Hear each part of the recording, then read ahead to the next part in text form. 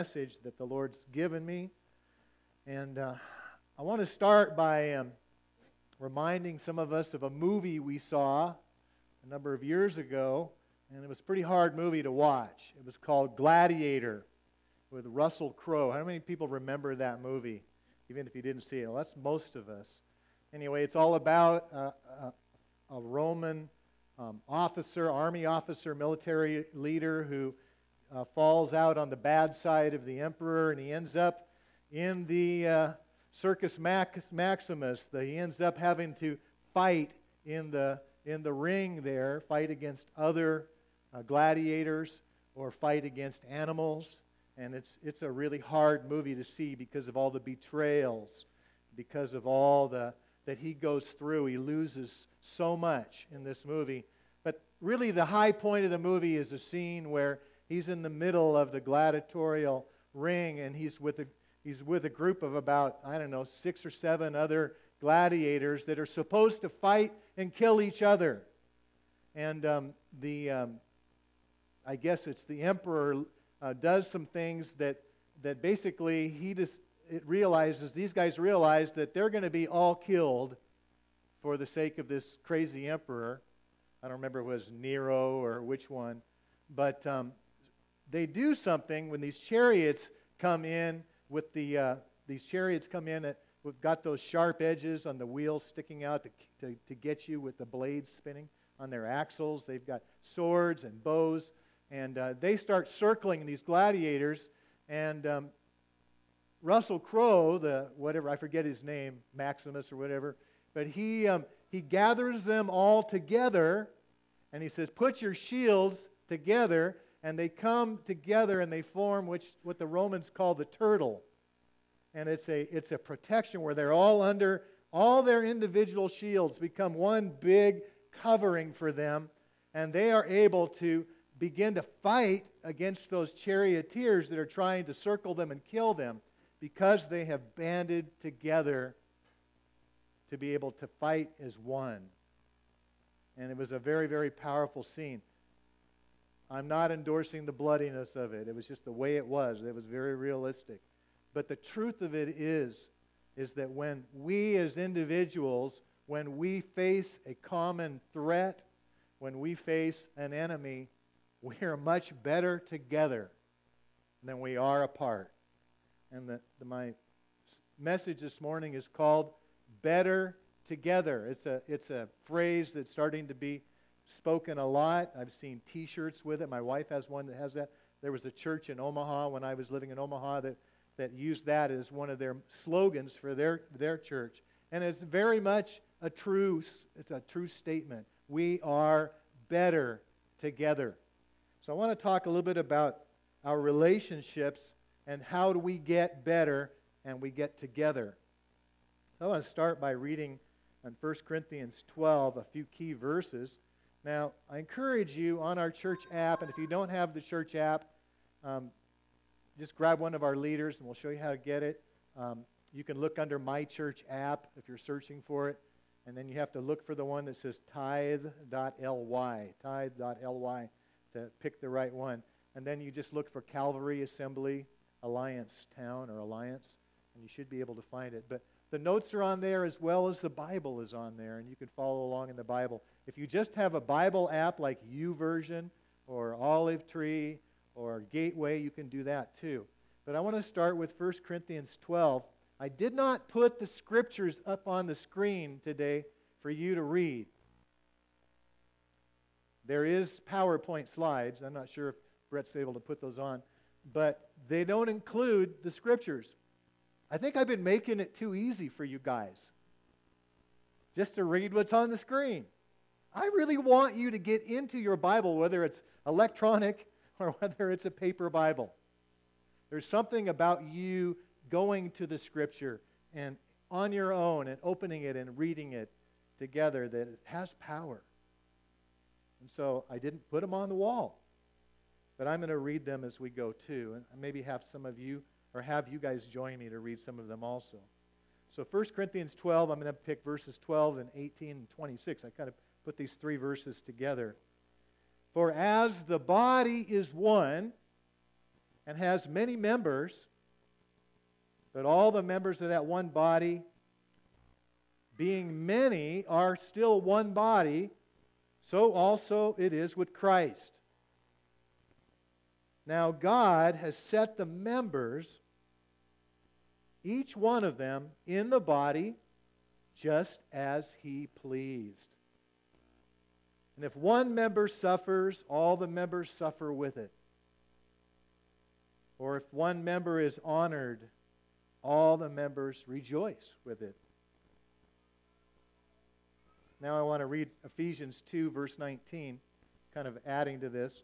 Now therefore you are no longer strangers and foreigners, but fellow citizens with the saints and members of God's household, or the household of God. You are members of the household of God. Notice that Paul said that God sets the members in the body as He pleased. Now I know that that is most accurately translated, that God has given you your assignment as far as what part of the body you are. Some people are arms, some people are back, some people are eyes, some people are ears, some people are mouths. We all have different functions, right? And Paul talks extensively about this in 1 Corinthians 12 and Romans 12. We often call prophetic people, people who can really see in the Spirit, we call them the eyes of the body. We might also call them the ears because they hear also. We tend to label strong men that have a gift of service as the back of the body. It's not very fair to them, but we do. And so that's the most common way of understanding that God has set each member in the body as He pleases. But I want to ask you if it might not also be true that God sets each person in a local body as well. That He guides them by His Spirit to that family that He wants them to be a part of, to be knit together with, to be bound with, to serve with, to be committed to. I hear so many testimonies over the years, people coming to me and say, Pastor, I came to this church because I was driving by and the Holy Spirit says, that's where I want you to fellowship. That's where I want you to be committed. I meet people that come and visit us and sit in a chair, and then they come up to me and go, God just spoke to me that I'm supposed to be part of this church. This is my new church. Or maybe my church for the first time. That happens a lot. It doesn't happen to everybody, and I don't think it's supposed to, but it definitely does happen. But what I want to say is that I believe God has called us as a local church to be a people that are bound together in what I call covenant relationships. We're going to talk a little about and unpack this. I'm a part of a Rotary Club in Alliance here, and I've been a Rotary member in previous communities too. And it's a club it's a service club, it's a social club. Its purpose is to gather and to fellowship, but it's also, we try to do things in the community for the good of the community. But when COVID struck, and we had about 35 people in our club. We were meeting at Newberry's on a Monday lunch or whatever. And mostly business people, superintendents, school principals, teachers, bankers, just farmers, ranchers, all kinds of from our diversity of our community. And when COVID struck, of course, we had to stop meeting for, 3-4 months. Well, we have it much better here in Nebraska than my family does in Washington and my friends do in Oregon. I'm so thankful for our government in Nebraska and our governor. But guess what had happened when we started to meet again? When they sent out the email to everybody and they said, come on back, we're all going to gather together. How many people do you think showed up? It was like 5. Now it slowly got back up to maybe 10, 11, 12 at the most. We have somebody special that we know is going to come and address us. Why is that?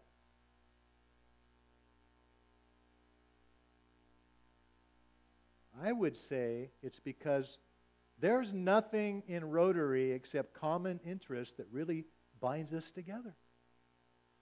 And so if there's some kind of a threat or some kind of a discomfort, it's a lot easier just to say, I don't need that club. I don't need Rotary. It's also kind of like couples that decide, hey, let's move in together before they get married, before they're married. You know, they say, let's see if we can get along, and so they move in together, and they don't wait to have sexual intimacy until the day that God says you are now united in a covenant, a marriage covenant. So the thing about being just living together is that what? There's nothing keeping you there. If you want to go, one of you wants to go, you just go. There's no covenant. There's no bond. There's just that friendship, and whether that's going to sustain or not. And that's why God calls us into making a marriage covenant before Him and before witnesses. It actually creates a guardrail. It creates a protection to protect the children that are born in that marriage, as well as that couple. Helps them to stay together. When Brooke and I got married, we both had family members, and my parents went through divorce. My dad's been married 3 times, and both of us had seen broken, wrecked marriages all around us. And when we got married, we made a covenant and said there's never going to be a back door for divorce in our marriage. Now, there are times when it's not safe for a marriage, for a couple to stay together, and that's usually more of an exception. We never, ever agree and tolerate with abuse, physical abuse, sexual abuse, verbal abuse. In that case, there's a case for separation, and there needs to be, hopefully, godly counsel and healing and restoration, but it takes repentance on the partner that's abusive. It takes a lot of times transformation to work out there before that's saved. But generally, in most marriages, the marriage covenant is made for us to work it out. There are so many times that if I was not in the marriage covenant, it would have been so much easier to say, I don't need to deal with this. I'm out of here. But because of that covenant, I have stayed in the ring and worked things out with my wife. And I've seen that happen with many marriages. God's heart is primarily to heal a marriage, not to see it fall apart. And the marriage covenant is such a strength to us.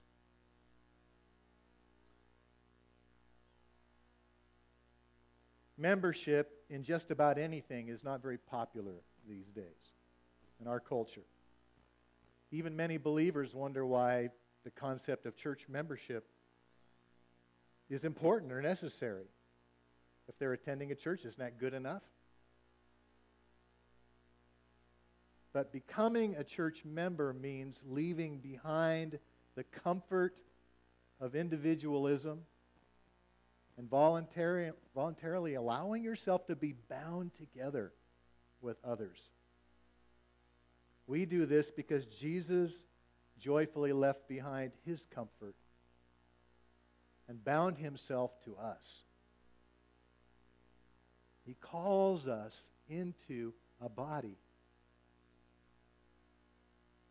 I want to read just a couple scriptures about that. Hebrews 11:25 says to us that Moses chose to be mistreated along with the people of God rather than to enjoy the fleeting pleasures of sin in Egypt. Think about that. He chose to be mistreated with a group of people he identified with, said, these are my people. I'm going to share whatever they got to share. Matthew 16:18, Jesus said, I will build my church, and the gates of hell will not be able to overcome it. How many of you recognize the gates of hell is a rather intimidating enemy? Is a church that's built up of kind of like loose, informal relationships where people are just acquaintances. They don't really know one another. They're not really involved in their lives. They're not really walking together. Is that the kind of church that's going to withstand the assault of hell? Or is it going to be a church that's maybe a little bit more like the Army? We've got a few veterans, or the Navy, or the Marines, or we've got veterans in this room that we just celebrated a few weeks ago.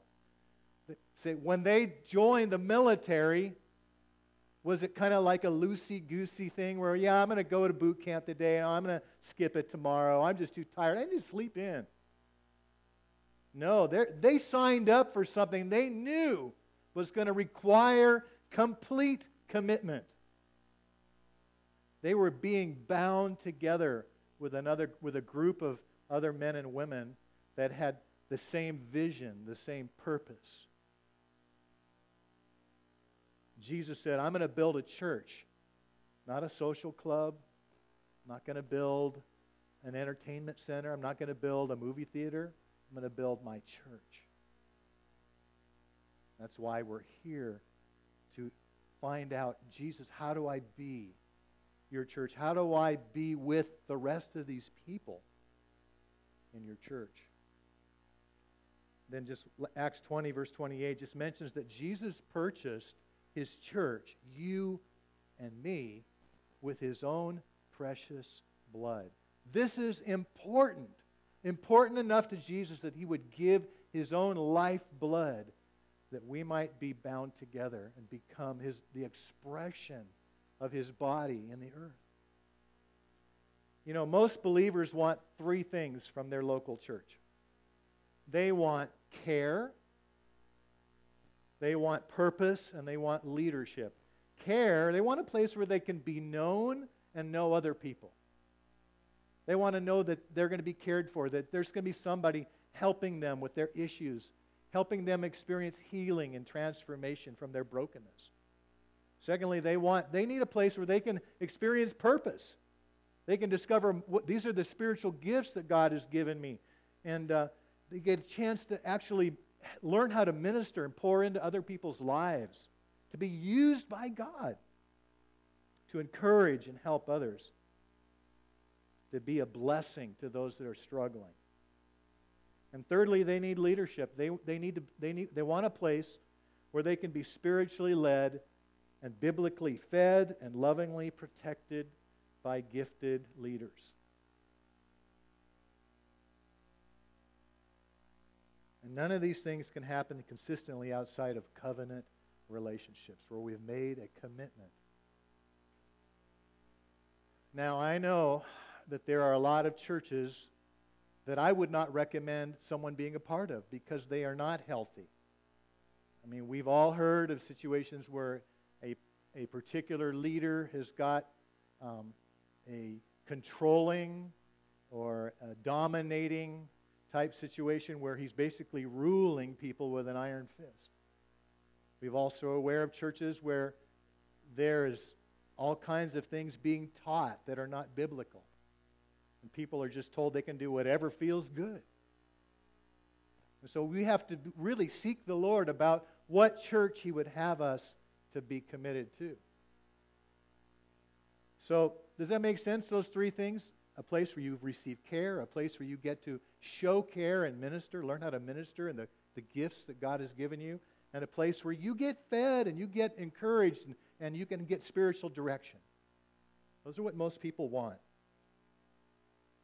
But none of those things really happen outside of covenant relationships. So what is covenant membership or covenant relationship in the local church? Let's take a look at a few things here, and then we're going to look at 5 ways how we experience that. First of all, as I mentioned, it's not a social club. Clubs don't thrive in adversity. It's not a place where we come just to reap the benefits without any responsibility.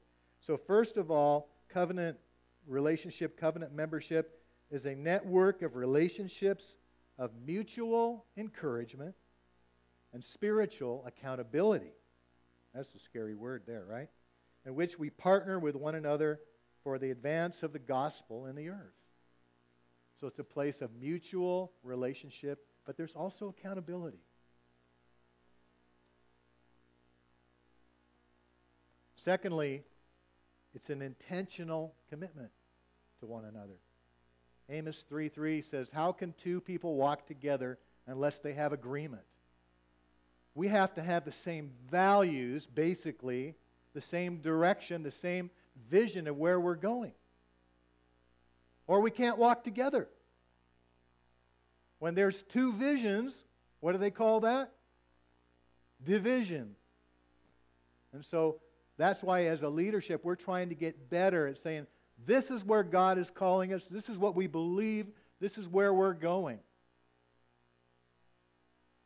And the third thing is that in a covenant relationship, I put myself under the care of spiritual leadership, and I invite them to hold me accountable as a member of the local church, of the local body. Now, I want to say we at Calvary are just beginning to move this direction. We're not there. We are still what I call a very loose weave. Very loose weave. We really are, to some degree, or quite a bit of degree, strangers and aliens, as Paul mentioned in that first verse we read, one of the first ones. It takes time, it takes opportunity, and it takes being thrust together to form the kind of relationships where there's really strength. And it's not something we can force, but it's something we can begin to cry out to God for and begin to seek and begin to work together to see develop. As Americans, we are so individualistic, so independent. That's a barrier to overcome for real relationships to be formed. But I know that every one of you and me really long for authentic friendships with other believers that are going through the same things I go through. You need that. I need that. But it's very hard to get to it where we actually do it. Our lives are so full. We'll talk about some steps of how we move that direction in a little while. So how do we know that God desires this covenant relationship and doesn't just want us to go to services and be an audience? How do we know that that's what God wants? Well, I want to just share 5 things real quickly.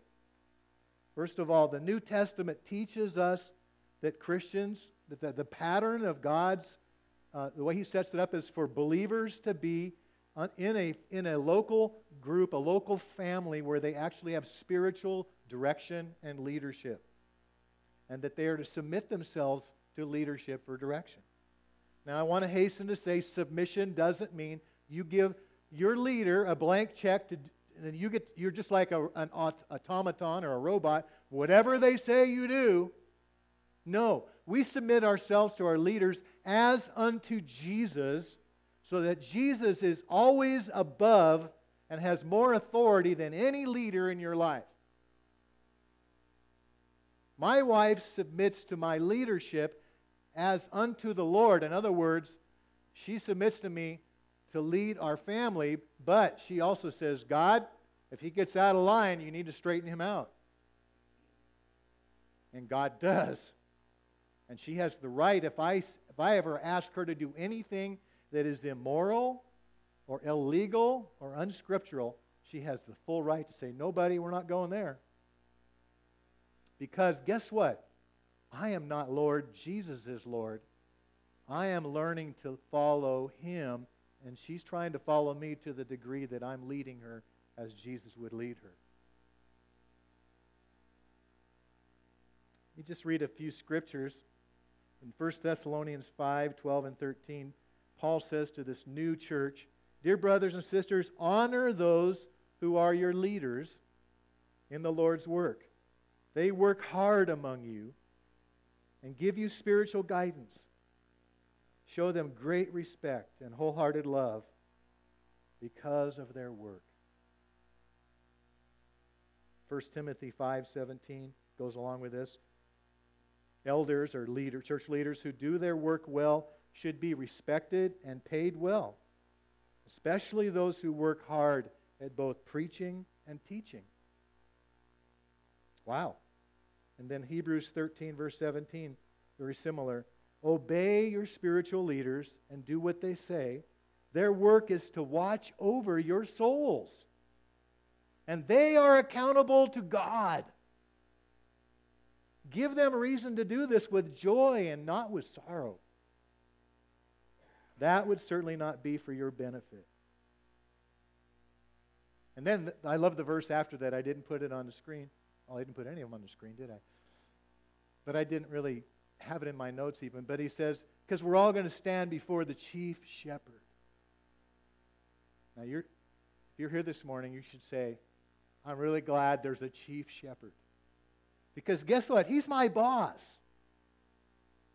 He's my boss. Somebody was telling me they would get into an elevator, they're a pastor friend of mine, and they would get in an elevator at a pastor's conference and ask this pastors in there, who's your senior pastor? And the pastor would get all flustered and go, well, I'm the senior pastor. And then he would say, well, who's your boss? He would go, oh, well, God is my boss. And Peter tells us very clearly that we who are pastors and other types of ministers, prophetic or evangelistic or whatever, we are under shepherds. And that there is a chief shepherd who is my boss. He's the one that corrects me, as well as I surround myself with a board of mature believers in this church that bring correction, and they do. When I need correction, they have been faithful to speak to me with love and gentleness, but firmness.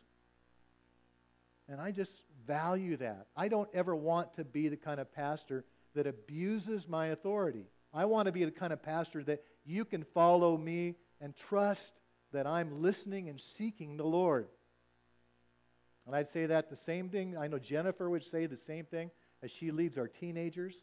Francisco as he leads our worship team. Terry as she helps lead. Brandy as she leads our Calvary kids. We do ask for your prayers. Secondly, covenant membership.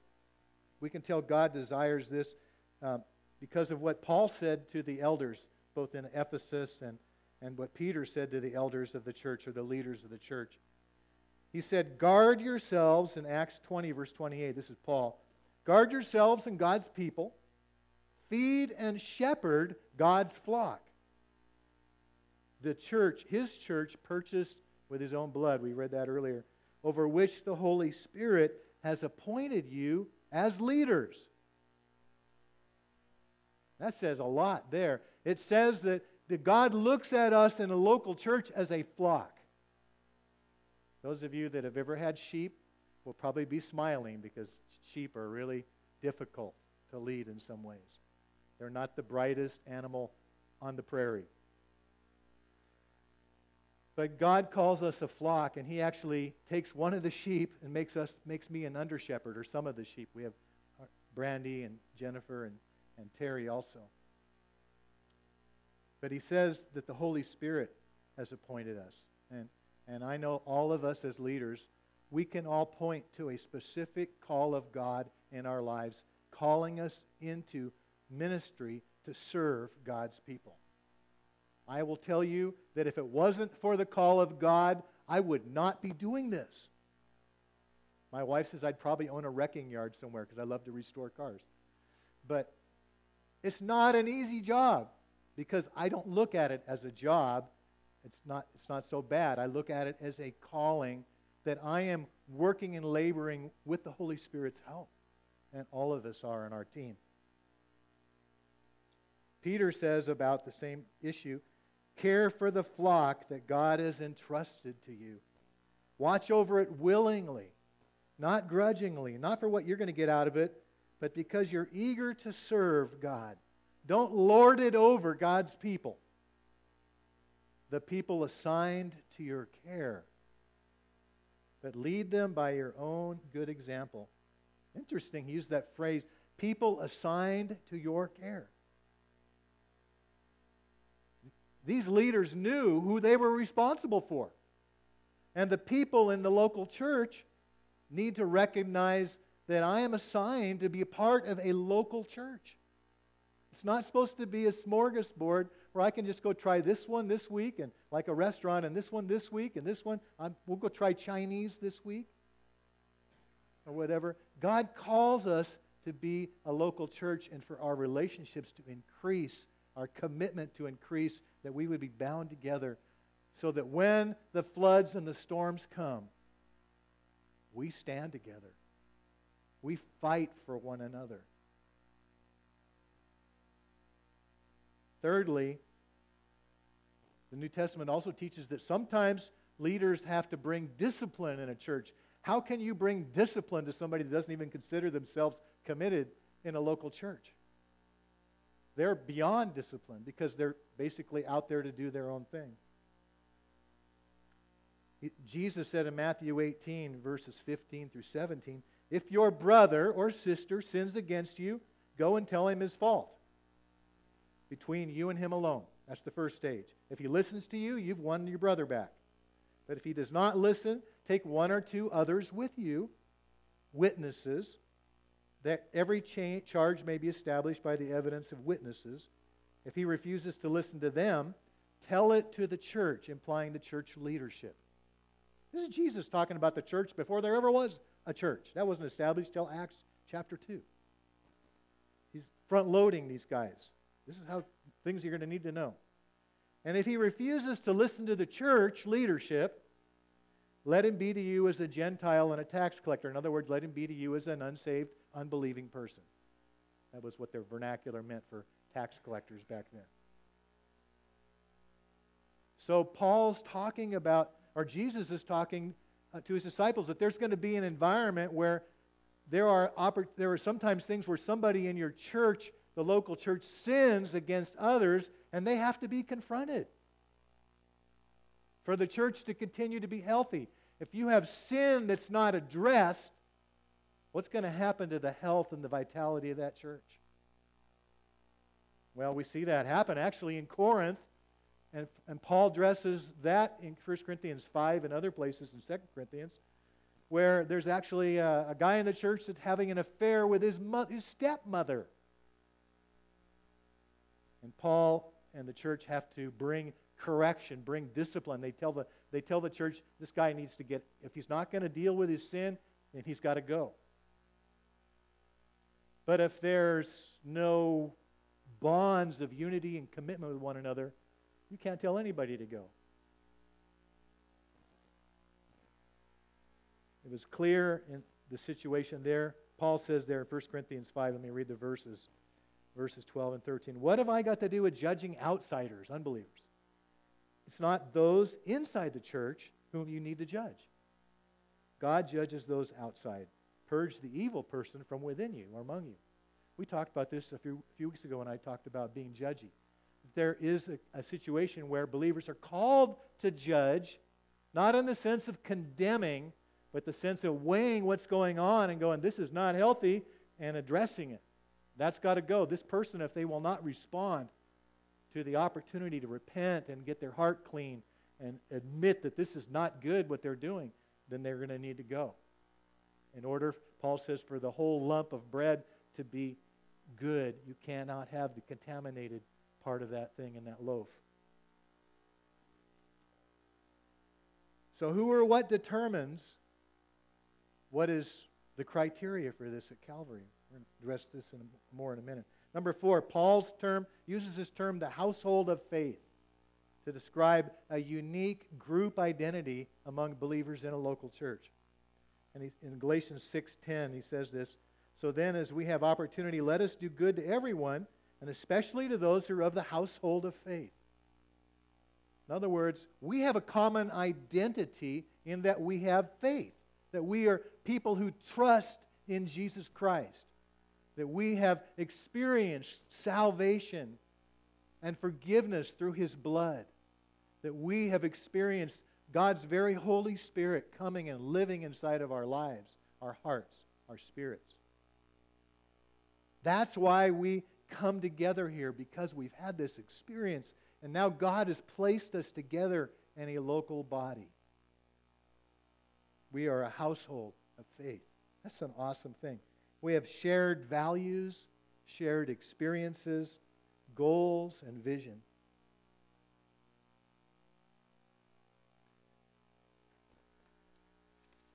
And the fifth reason why God wants us to have these kind of relationships, covenant relationships, is that He describes the church in the Scripture as a body, as a flock, which we just looked at for a moment, and a building. A body, a flock, and a building. So those things all got something in common. They are a composition of a lot of individual components. Think about it. Let's look at a body. 1 Corinthians 12:12. Just as the body is one, it has many members. And all the members of the body, though many, are one body. Okay? So it is with Christ's people. Secondly, a flock. A flock is made up of a bunch of, see if you're awake, sheep. I had one response. One person's awake. Paul says in Acts 20:28, or Luke says, guard yourselves and God's people, feed and shepherd God's flock, His church, purchased with His own blood, over which the Holy Spirit has appointed you as leaders. So we are a flock, as well as we are a body. And thirdly, we are a building. You are living stones, Peter tells us. I read this morning when we opened worship. You are living stones with God, that God is building into a spiritual temple. Look at yourself and say, I guess I'm a rock. I'm a living stone. Isn't that funny? I grew up in a builder's home, and I've been a remodeler most of my life as well as a pastor. And just the whole concept of putting the stones together. God fits the stones together the way He wants it. But He's called us to be that body. What happens if all the rocks are just kind of all over the place? Is there any kind of a real building going on? No, they're not. What if the sheep are all scattered and half of them are in the 3 or 4 pastures over? Is there a flock? No. And if the body has got amputated arms and hands and feet and stuff, is it a body? No. God has called you and me to come together to be a body, a flock, and a spiritual house, a spiritual temple for worship of Him. So, in summary, why covenant membership? First of all, it's God's pattern. It's biblical. This is the way God, very clearly the scriptures we've read, this is what God's plan. His idea was to build a church and not a shopping mall. To build a church and not a social club. Because the world wants to convince us that we need to maintain our independence and autonomy, that the world wants us to believe, the enemy wants us to believe that any authority, any spiritual authority is evil and will only hurt me, and that we just need to float around and never settle down. God says, no, I've called you into covenant relationships in the local church. Secondly, why covenant membership? Because it provides support. So when your life starts to fall apart, you can rest assured that there are others who have pledged and promised themselves to walk with you, to love you, to support you, to pray for you, to instruct you, to walk with you through the worst times. I don't know about you, I need that in my life. And God has called us to be that kind of support to one another. In order for us to be that kind of support, we have to know what we're going through. 12 years ago, when my son Noah was killed in a car wreck, my church rallied around me. They prayed for us. They brought food. They gave us money. They stopped in and prayed for us. They just loved on us. They were the body of Christ. It was powerful. It helped my wife and I to protect our own relationship and not fall apart in our grief. And the third purpose for covenant membership, covenant relationship, is it gives us purpose. We learn to stand arm in arm with brothers and sisters and say, God's word is truth. And we're united by a covenant, our commitment to what it says. We're willing to join Jesus on his mission to reach the rest of our earth that doesn't know him. God's called us not just to be a church, to enjoy one another and to gather together. He's called us actually on a mission that we would, through all the means that we can find, reach out and share the good news that has brought us to God and reconciled us to him with other people that don't know him. Starting in our community and working out from there. We support, as you know, about 10 missionaries, maybe more, that are on our board out there when you first come in. And that's a way that we do that. There are lots of other ways, and we're going to be sending a team in just a couple Sundays to the Rosebud Reservation with all these amazing shoe boxes full of goodies for kids, full of things that they need. That's a way that we are expressing the mission of God in our world. All right. And now as we close, I'm going to ask you, what are the criteria for becoming a committed member of Calvary, of this particular church? And the first thing I want to say is you need to pray and seek God whether this is the house that is to be your home, your spiritual home. I'm going to be the last one to tell somebody, you got to be a part of Calvary. That's something that you have to go to God and really have a confidence. Yes, God's calling me this is to be my local family, my church home.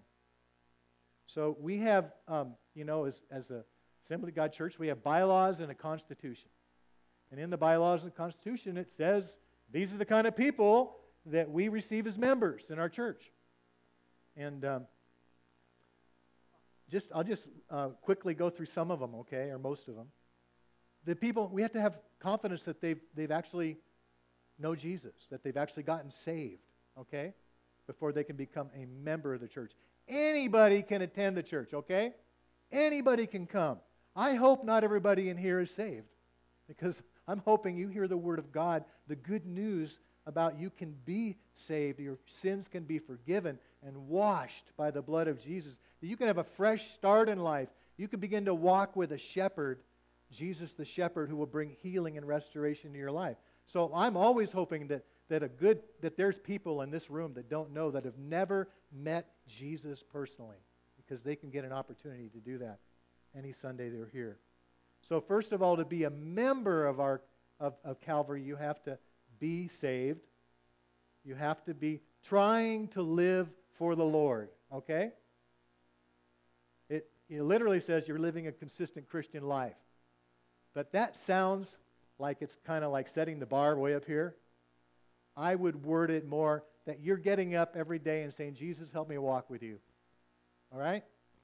How many of you know, for somebody that just came out of the world, maybe they're coming from addictions and brokenness, and they have not had role models of what it's like to be a believer. They're a brand new Christian, and they come to our church. Should we expect them to act like somebody that's been a Christian for 20 years? No. But I can expect them to say, Jesus, when you get out of bed, Jesus, help me to walk with you. Show me what that means. Help me find a brother or sister at Calvary that will walk with me, will help me answer some questions, will pray with me, will help me deal with my mother-in-law, or whatever. Okay. Another thing required to be a member here is you agree to be governed by our Constitution and bylaws, and you can read that at any time. I can get you a copy. I can email you a copy. We're trying to update the language in them so they're a little more readable. But they're basically, they're the basic bylaws that have been around with Assemblies of God churches for years. We just try to update the language periodically. You have to be willing to contribute financially. as or according to your ability. If you're committed to a church, you need to be committed to be supportive financially. And I'm not saying that you guys aren't. Our church is a wonderful giving church. But there's a lot of people that aren't giving. We can tell. My policy is I never look at the giving records of anybody in this church. I just refuse to look at what people give. Because when I worked under a pastor that did that, and guess what? He would develop anger and bitterness towards certain people that he thought they should be giving or giving more, and they weren't. And I just said, I'm never going to go there. But my board and my bookkeeper, they know who gives. And they check the records periodically, because we're not allowed to put anybody into a leadership position unless they show consistency in some of those basic areas of discipleship. And giving is one of those things. You have to be willing to you have to regularly attend church services as you're able, okay? Now, we know that BN people that work crazy schedules can't always come on Sunday. We know people that work at Parker and they work Sundays, they can't always come to church, or hardly ever. That's not the issue. The issue is, are we being a body? Are we experiencing a togetherness, a worship together, a love together, a walking together?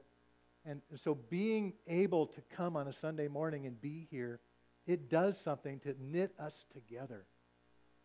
And that's part of being a member. You make a commitment to come when you can. You must be 16 years of age or older. You have to read and understand and agree with the 16 basic truths, our 16 doctrines. I hate the word doctrine. This is the booklet, the little brochure that's outside in the hallway there. You can get one, take it home.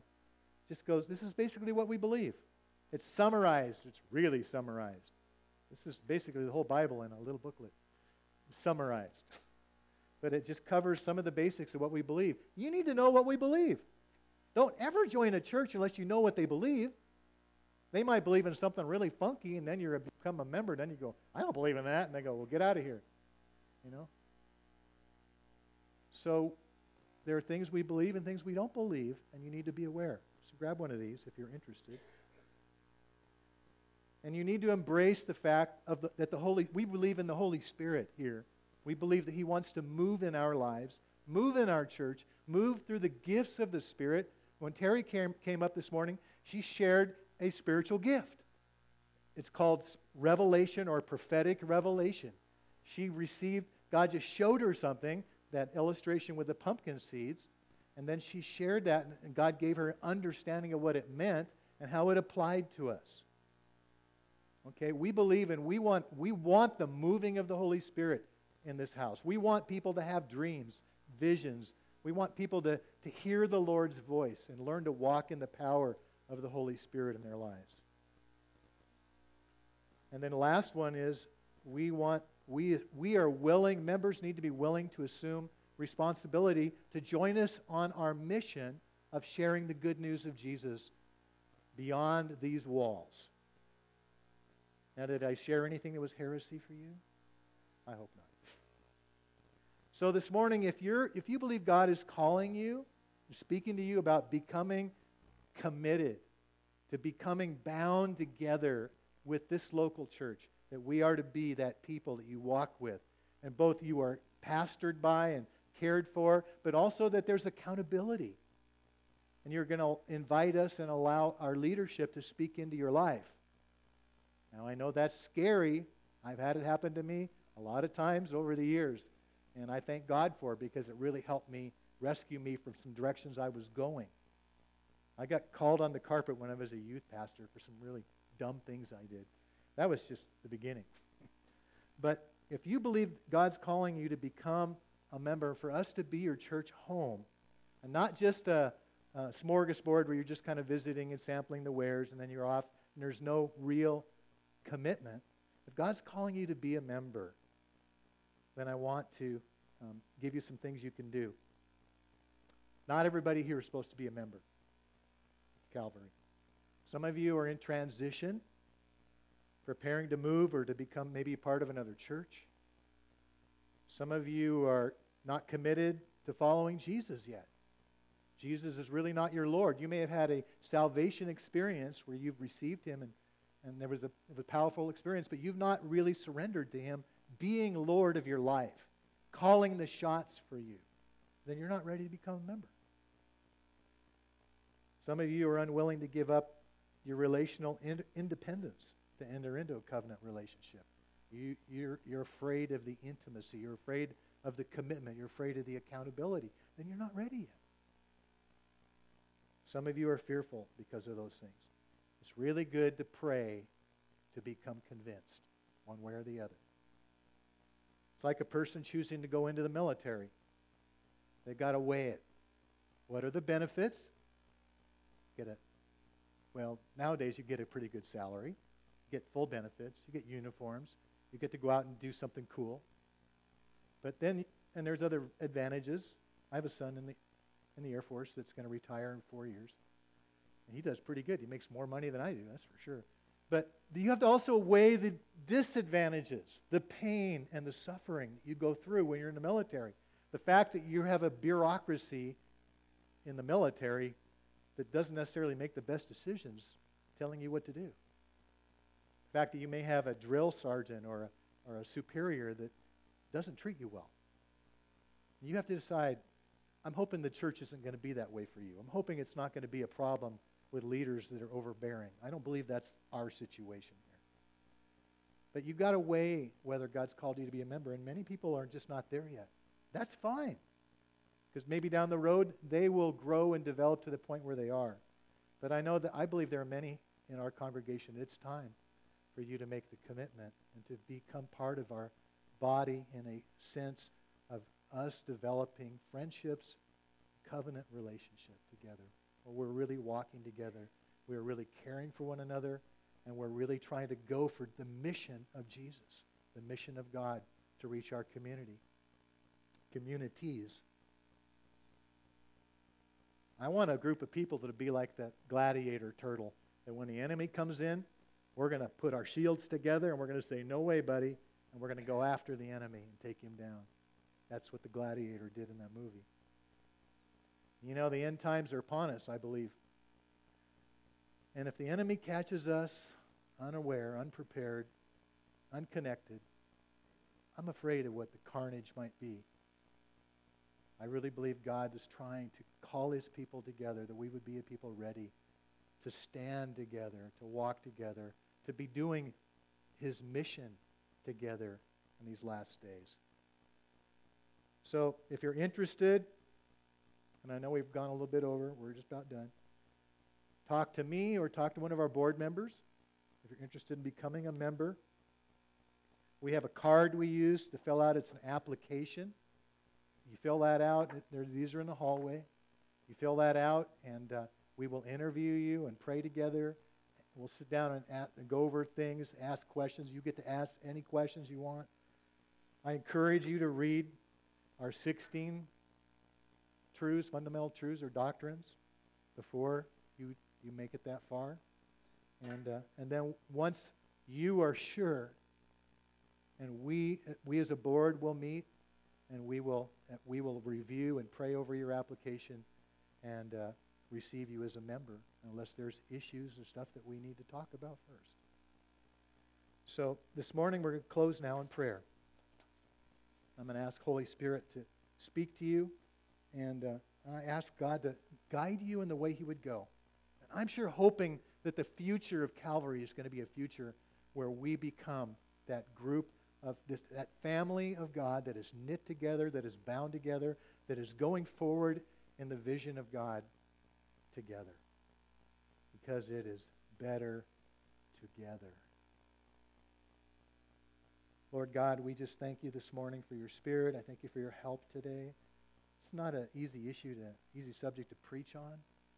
But God, I really believe you've given this word, and you've called us and challenging us, God, to take a step of commitment to move towards intentional relationships, covenant relationships, which really means that we kind of bind ourselves together to walk together, to minister together, to be accountable to one another, and to leadership to be cared for, to be in an environment, Lord, where we are nurtured and led and directed spiritually and receive the things that we need to be a flock.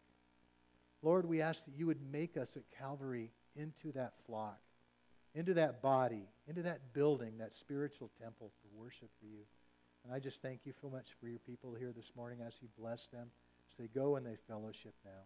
We thank you for this beautiful day you've given us, God, and we ask now you'd minister to those that come forward for prayer. In Jesus' name, amen. If you desire personal prayer,